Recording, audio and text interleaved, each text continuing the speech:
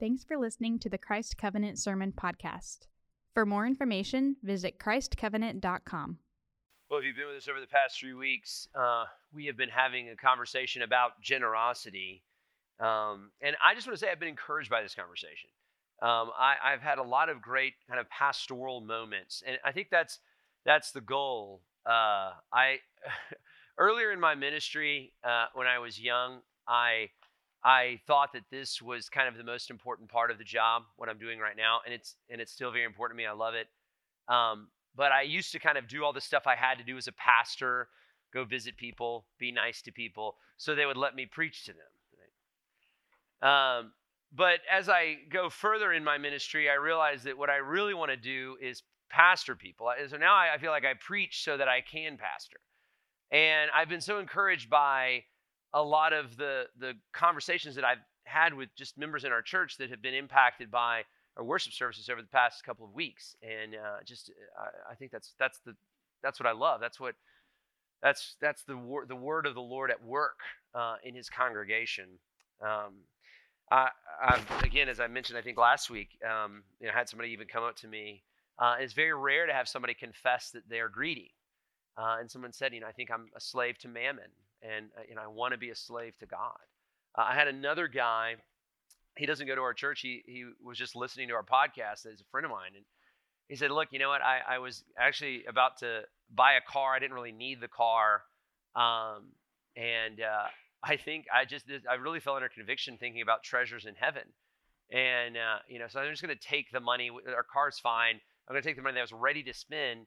And give it to ministries, not our ministry. I said, you can't give it to Christ Covenant now that I've had this conversation with you, because I'll never be able to be honest with you again about these things. But anyway, but he was able to, sacrifice that money. I just thought it was awesome, just that the Lord had used His word in that way to bless His work all over the world. So we've been calling this series Understanding Generosity. And I think what I'm trying to say is, I feel like we're doing that. I think we're kind of understanding what it means to be generous people. This passage that we looked at today, it comes from 2 Corinthians chapter 8, verse 1 through 9. And if you have your Bibles, I invite you to turn over there. We'll look at this passage several times as we walk through this. But this passage has been particularly impactful for me. And there's a lot to it. There's a lot to this whole kind of section of text. But we're just going to look at two things today, and actually maybe a third later. But for the sermon, we're just going to look at two things: the order of generosity, and then secondly, the motivation for generosity. So the order of generosity, just to give you a little context here, the church at Corinth, so 1st and 2nd Corinthians, as you may know, they're letters that Paul wrote to a church that he had planted in Corinth. And what he's doing in this letter is he's appealing to them, and he's saying, look, he's actually asking for an offering. He's saying, look, there's another church that actually needs some support, and I just want to encourage you guys to be generous to this other church. So as you may know, the church in its early days faced massive persecution. Most famously, we know about Roman persecution that the church faced, but in the early days of the church, it actually faced great persecution from Jewish persecutors, from the Jewish world. In fact, Paul, you know about Paul, obviously, but Paul was converted from Saul, but Saul was a Jewish persecutor. I mean, he was going around from house to house, terrorizing people, literally putting people to death, pulling them out of their homes, ransacking their places. And so the reason that Paul's conversion was so dramatic, it's dramatic still, but it's so dramatic for the early church, is because this would have been like a member of ISIS being converted and becoming a leader in the church. And it was big. People talked about it. People thought about it. It's kind of like Kanye West now, right? It's somebody that used to seriously, not as dramatic. I mean, Paul's conversion would have been much more dramatic than Kanye's, but still, this man that used to celebrate things that were not of Christ, now celebrating Christ. And we're kind of, everybody's saying, like, is this real? Is this what's going on with this? And it's the same thing with Paul. Paul was an enemy of Jesus. He was an enemy of the church. He hated the things of the Lord, and yet he was radically changed by the power of the gospel, by Jesus himself, and he goes off planting all of these churches. So that's who Paul was. And so we're still in this stage of Jewish persecution of the church. Even though Paul was changed, the persecution continued. And particularly that persecution was heavy in Jerusalem. So people in Jerusalem, they were losing their jobs.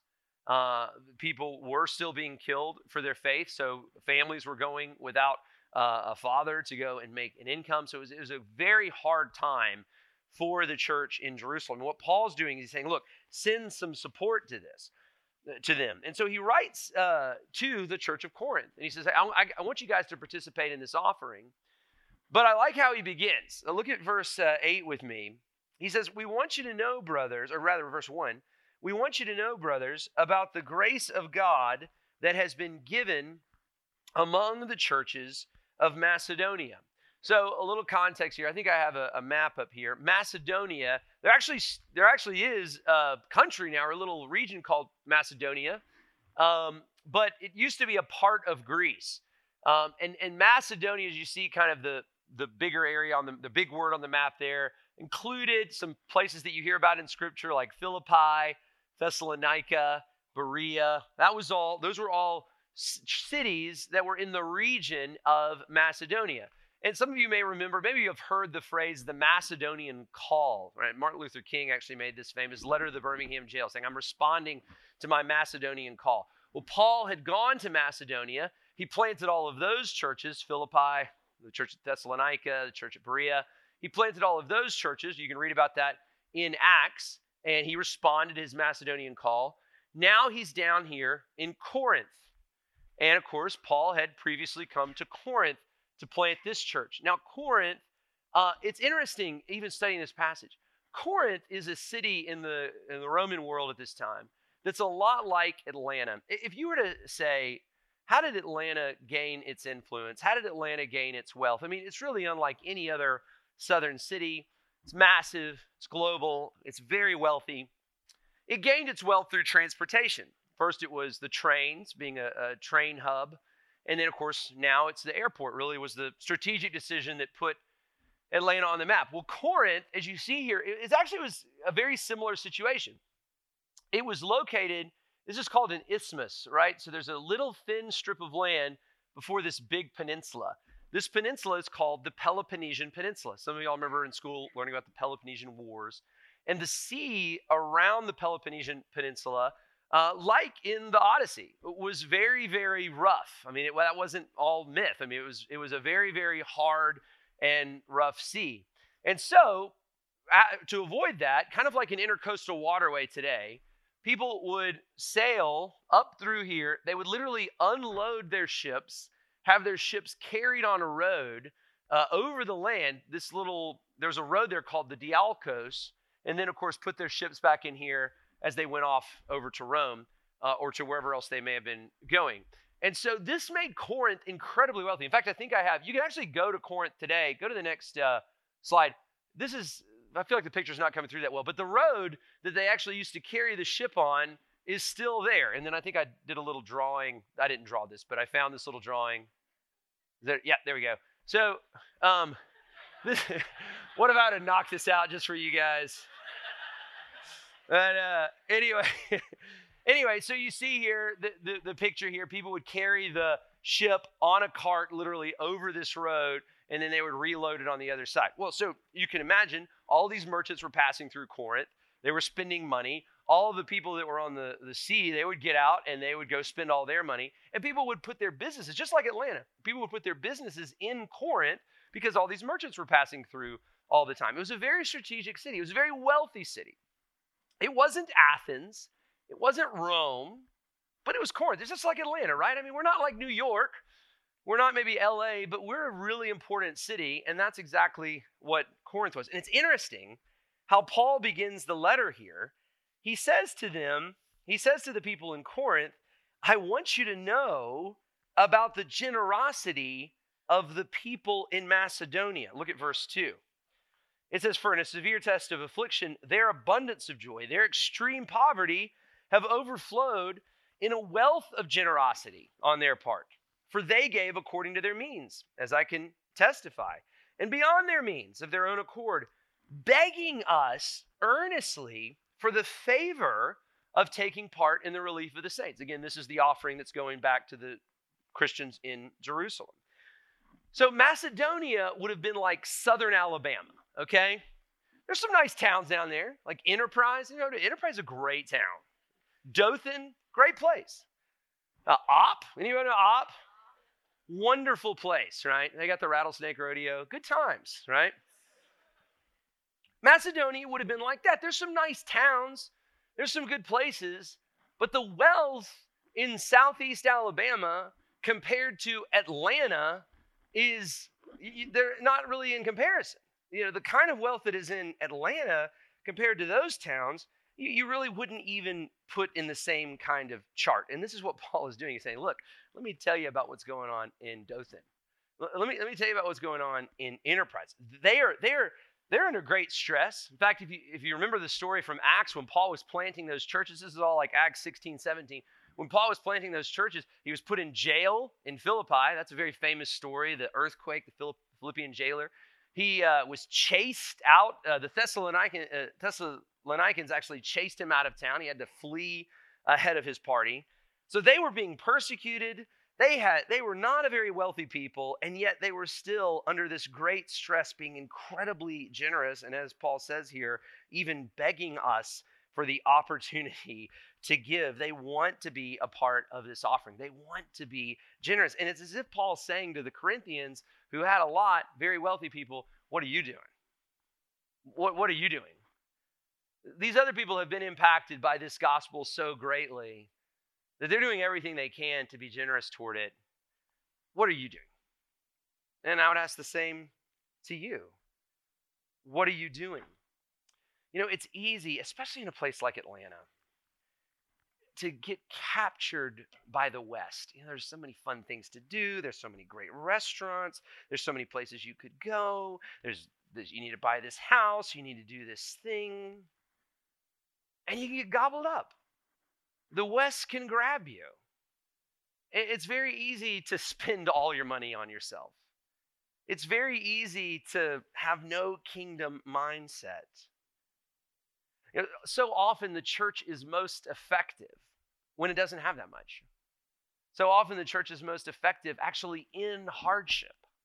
Now, I'm not asking for hardship, but what I desperately don't want is for comfort and ease and success to steal away our kingdom faithfulness. This cannot happen. And that's why this passage, I think, is so helpful in understanding my first point, which is the order of our generosity. And I think you see this in verse 5. He said, look, they gave themselves first to the Lord, and then, by the will of God, to us. They had given themselves to the Lord. Their life was the Lord's. And then, as needs arose and as it came to them, by the will of God, they had given themselves to us. They had given themselves to this need or to that need, but they trusted the Lord. They were surrendered to the Lord. They trusted God. I was thinking about this week just about the idea of trust and trust with wealth. Something I do every month. If you think about this, it sounds crazy, but we all do this.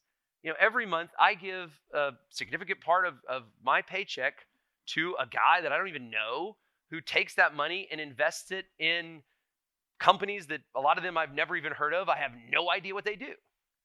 And yet we all do that for like 30 years and hope that in a shaky economy with businesses that we've never heard of, with a lot of times a guy we've never met, we hope that it's all going to work out for us in the end.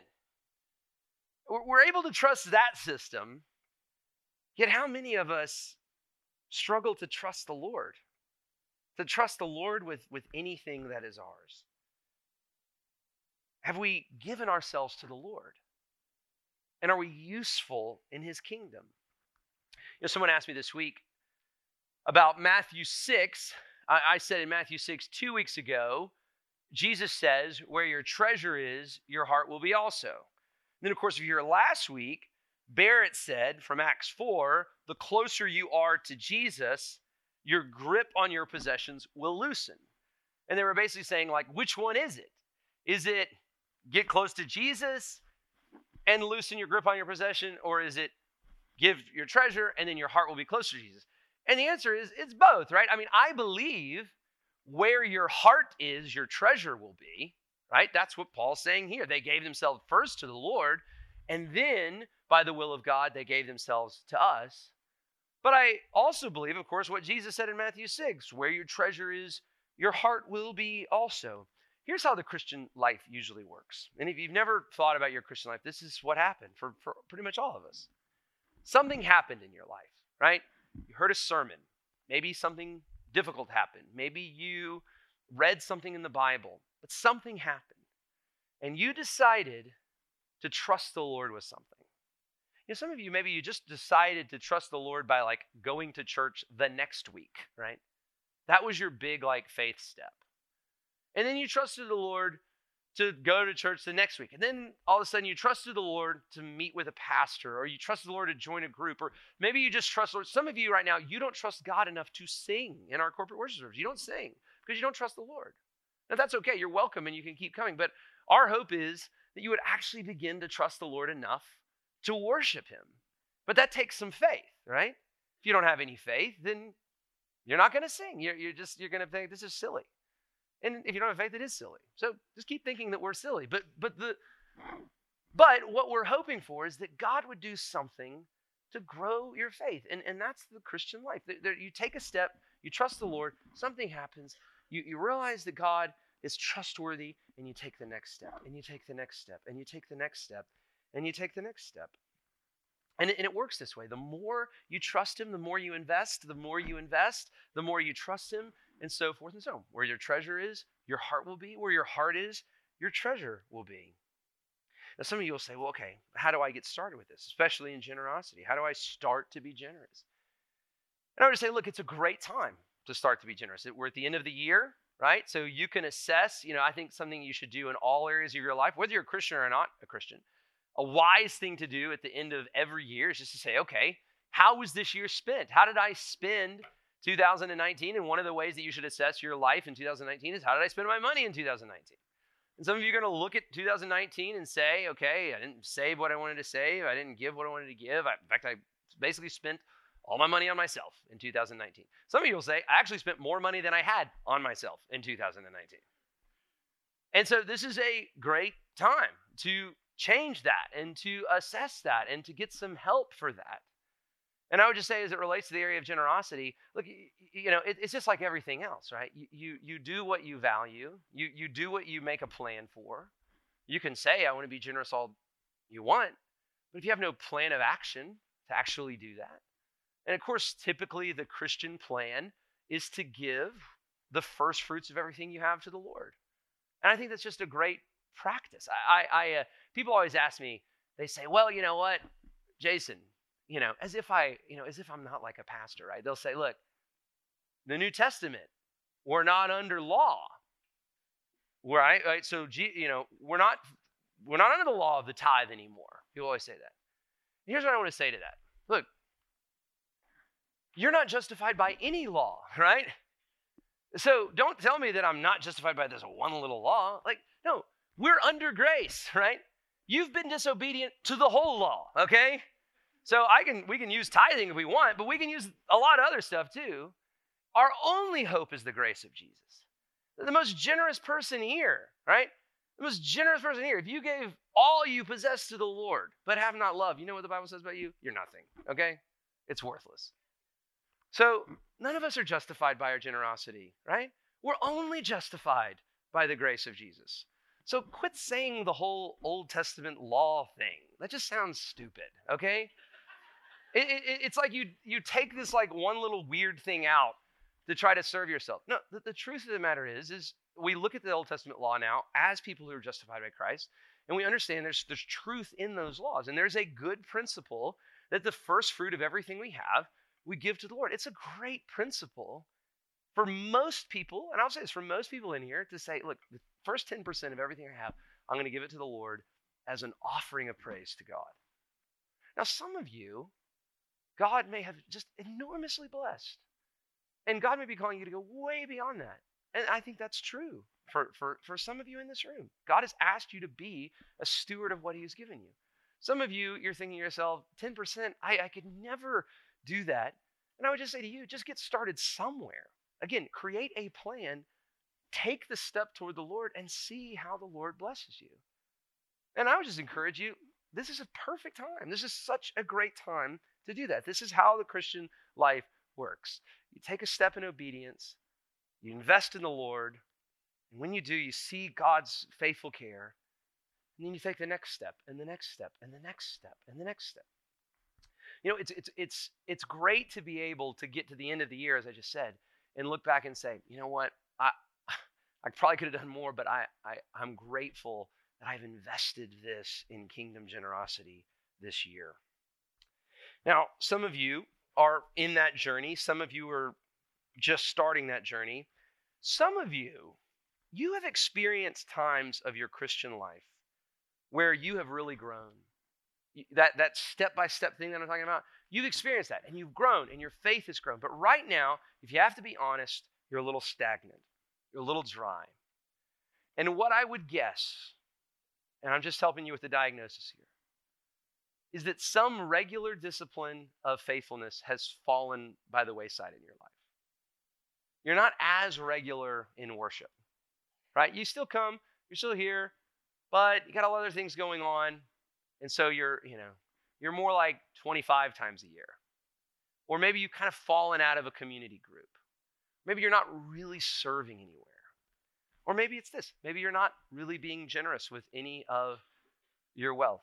What I would assess is that if you're feeling a little spiritually dry, that's probably happened. Which is, I think, why Jesus said in Matthew 6, where your treasure is, your heart will be. What you need to do is to get back invested. Don't wait till your heart gets warm to these things. Take a step of obedience. You know what is right. You know what you need to do. Take that step of obedience and trust the Lord. Now, people always tell me, people always say, are you serving anywhere? Are you doing this? People always say, I don't have time. I wish I could. I wish I could. I just don't have time. Or maybe it's giving. Are you giving anywhere? I really wish I could. I just don't have any extra money.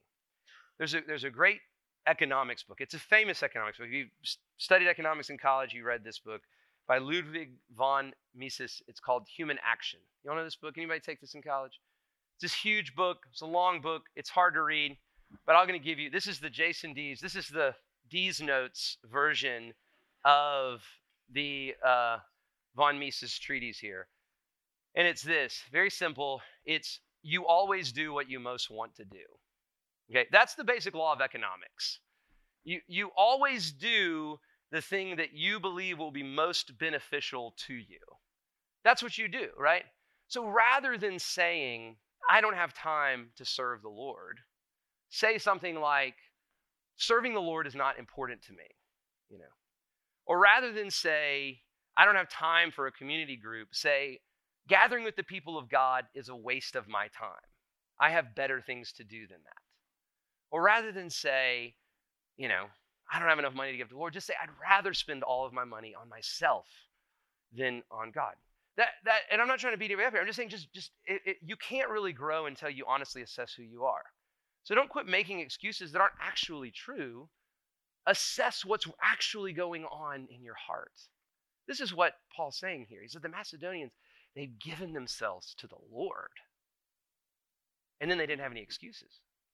All these other things were easy for them because their heart was with the Lord. And that's what this is about. That's the order of your generosity begins. Is your heart really with the Lord?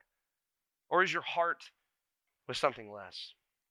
Now, one thing I want to get to, I have one little note here before I move to the second point. This verse just kind of struck me, and I had all these notes on it. And I was like, well, I can't waste all this. So anyway, verse 6, it says, accordingly, we urge Titus that as he had started, he should complete among you this act of grace. Verse 7, but as you excel in everything, in faith, in speech, in knowledge, in all earnestness, and in our love for you, see that you excel in this act of grace also. As I'm reading this passage, this word excel really caught my eye. It's the Greek periseu, and it means to be present over abundantly.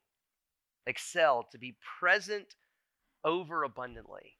And the reason I think this caught my eye is because I realized, like, this is who you guys are. I mean, I get to hang out with you guys and meet with you and sit with you. And you're so present overabundantly. When you're at work, you're not just at work, you're dominating work. When you're working out, you're dominating. You're eating right. I mean, y'all are always like talking to me about how you're eating some new eating plan. I'm like, man, that is awesome. Like y'all just do things really, really well. You celebrate holidays really, really well. You're good friends to one another. You excel. You're present over and abundantly.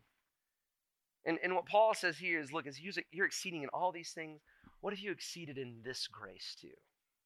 In this grace of generosity? Are you excelling in this? And now it brings me to this second point, which is the motivation for our generosity. And here it is, verse 9. This is a verse that I have thought about a lot through the years. And so let's think about it just for a few moments here. It says, "For you know the grace of our Lord Jesus Christ, that though he was rich, yet for your sake he became poor, so that you by his poverty might become rich." And here's what I've thought about as I've tried to understand this verse. What is the wealth of Christ? And what is the poverty of Christ? What is the wealth of Christ? It's an amazing thing to think about. What is the wealth of Christ? Some of y'all have heard this before, but I've given this analogy, but Neil deGrasse Tyson gave this story one time. He told a little story to help understand enormous wealth, okay? And he came up with this analogy, and at the time they did it, it's probably 20 years old or so. He was using Bill Gates, and Bill Gates at that time had $50 million, okay? Or $50 billion, right? There was a time when Bill Gates only had $50 million. But anyway, at this time he had $50 billion. Now, of course, Gates' wealth, I looked up this week, it's like 109 billion or something. So, but at that time he had 50 billion. And so I'm going to go ahead and change the figures to now Bill Gates' 100 billion. But he said, Neil deGrasse Tyson was trying to say, okay, for me, and he said at that time I owned a car, I had a house, I had a good job. He said, for me, what was the lowest denomination of coin that I would pick up? Like, you're walking along the street. It's free money. This is how much you value money. It's free money. You see a penny. And he said, at that time in my life, I had a good job. I had a car. I had a house. I probably wouldn't pick up the penny.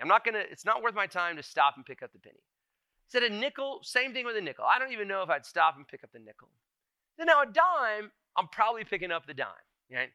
Unless it's like really gross, I'm going to pick up the dime. And he said a quarter every time I'm picking up the quarter. Okay, so that was his assessment of his own understanding of money. Now he said equating what I had to what Bill Gates had, and now I'm going to equate it to what Bill Gates has today. What would that amount of money, what would that unit of money be for Bill Gates? And it's $90,000, okay? So if Bill Gates saw like $50,000 laying there, he'd be like, you know what? I don't have time for this. It's kind of dirty. So in order for Bill Gates, in the same way that this guy would pick up a dime, to stop and pick up the money, it would have to be, to make it make time sense for him, $90,000, okay? That is a lot of wealth, right? That's what we call extreme wealth. And that's Bill Gates. And Bill Gates is an impressive human being, but still a very finite man with a finite amount of wealth. We're talking about Jesus here. We're talking about the eternal God who spoke the world into existence, who has everything, who the whole cosmos is at his complete disposal. And when Paul says here, though he was rich, though he had wealth, what is he talking about? Let's stop and think about what is the enormous, immeasurable wealth of Jesus. There has never been anyone richer. And yet, for your sake, he made himself poor. And again, you've thought about the wealth of Christ. And again, we could keep thinking about that. But now let's stop and think about the poverty of Christ. What is the poverty of Christ? When Jesus made himself poor, what are we saying here? For a long time when I was younger in my faith, I thought about the crucifixion of Christ as a physical and mental and emotionally grueling moment on a Roman cross, the actual physical death of Jesus. And it was grueling, obviously. I mean, the crucifixion is the cruelest form of execution that has ever been invented. But obviously, as I've come to understand the crucifixion, as I've come to understand what is happening in Jesus' great work of atonement, I've understood that the cross, the physical picture of the cross and the death of Christ is just, you're just beginning to scratch the surface. It's a shadow of what's really happening. What's really happening is Jesus is enduring God's wrath. As 2 Corinthians says earlier in chapter 5, Jesus became sin. And he felt the full weight of that sin. Have you ever been caught in something? Have you ever done something that you know is sinful and you got caught? And it's that moment, I can't believe I did this. You get caught. A few years ago, someone remember there was it was a horrible web page. It was basically a web page where married people could go to try to hook up with someone. It's called Ashley Madison. And a few years ago, there was a data breach, and all the people that had accounts on Ashley Madison, it was published, And actually, I knew some folks that, it's a very shaming time. And some of you, I'm sure, knew some folks too. It was a shameful, horrible thing, and their name was out there. They had gotten caught in this dark, secret, horrible thing. It was just this shame, this weight. And the Bible talks about hell as a place of weeping and gnashing of teeth. And I think that the gnashing has less to do with pain and more to do with just regret and shame. You see, your eyes, if you will, are opened in hell to see that you've sinned against God. And it's, how could I have done this? What was I doing? Why was I so foolish? You see, that's poverty, right? Humiliation, regret, brokenness. This is who I really am. And I think if you start to understand that kind of poverty, then you begin to understand what it's really like to face God's wrath. What it's really like to have sinned against a holy and good and beautiful, almighty God. Jesus, though he was rich, the richest person ever, became poor for your sake. What does that mean? What does the poverty of Christ mean? I think about the word that Jesus said that they left in Aramaic, Eloi, Eloi, lama sabachthani. What does that mean? You have forsaken me, God. You have distanced yourself from me. I am totally separate for you in the guilt of this sin that Jesus took on for your sake, for my sake. The richest person ever became the poorest person ever. Why? For your sake. You deserved poverty. I deserve poverty. You deserve gnashing. I deserved weeping. But now in Christ, we have been set free of that. We are forgiven, and we can run freely to the arms of God that should condemn us and only experience joy and grace and love. And so Paul is explaining this. And he says to the Corinthians, I love this. You know the grace of God. The richest person ever became the poorest person ever for you. You know this. It's almost as if he's saying, don't you? Don't you know this? I'll say this to you. Don't you know this? Don't you know this generosity? Don't you know this? Don't you know that the richest person ever became the poorest person ever so that you who should have been in poverty can now before him be rich? Don't you know this? And this is the motivation for our generosity. You know this. You know this. Jesus was rich. And if you really know this, if you really know Jesus like this, you'll go and do likewise. You will inconvenience yourself for the sake of your community. You will sacrifice for mission. You will give up something, even something that's precious to you, because you realize that God has given up so much for you. Let's pray. Father, I pray that we would know the grace of God, that Jesus, though he was rich, the richest person ever, a wealth that we really can't even understand, became poor. He became the poorest person ever, a poverty that we can't understand, and by God's grace, we won't have to understand. He endured our hell so that we could be called home in Christ, so that we, as the Bible says, could share in his inheritance. And so, Father, today I pray two things. I pray that we would know this grace and that we would know this grace. That this would be clear to us, so we would know what is happening here in the text, but Lord, that we would know it. That we would know how generous you have been toward us in Jesus. And that it would change us. It would change our hearts. We would give ourselves first to Christ, first to the Lord. And then by your will, we give ourselves to Christ's covenant. We give ourselves to ministries. We give ourselves to one another in generosity, that we would have generous hearts.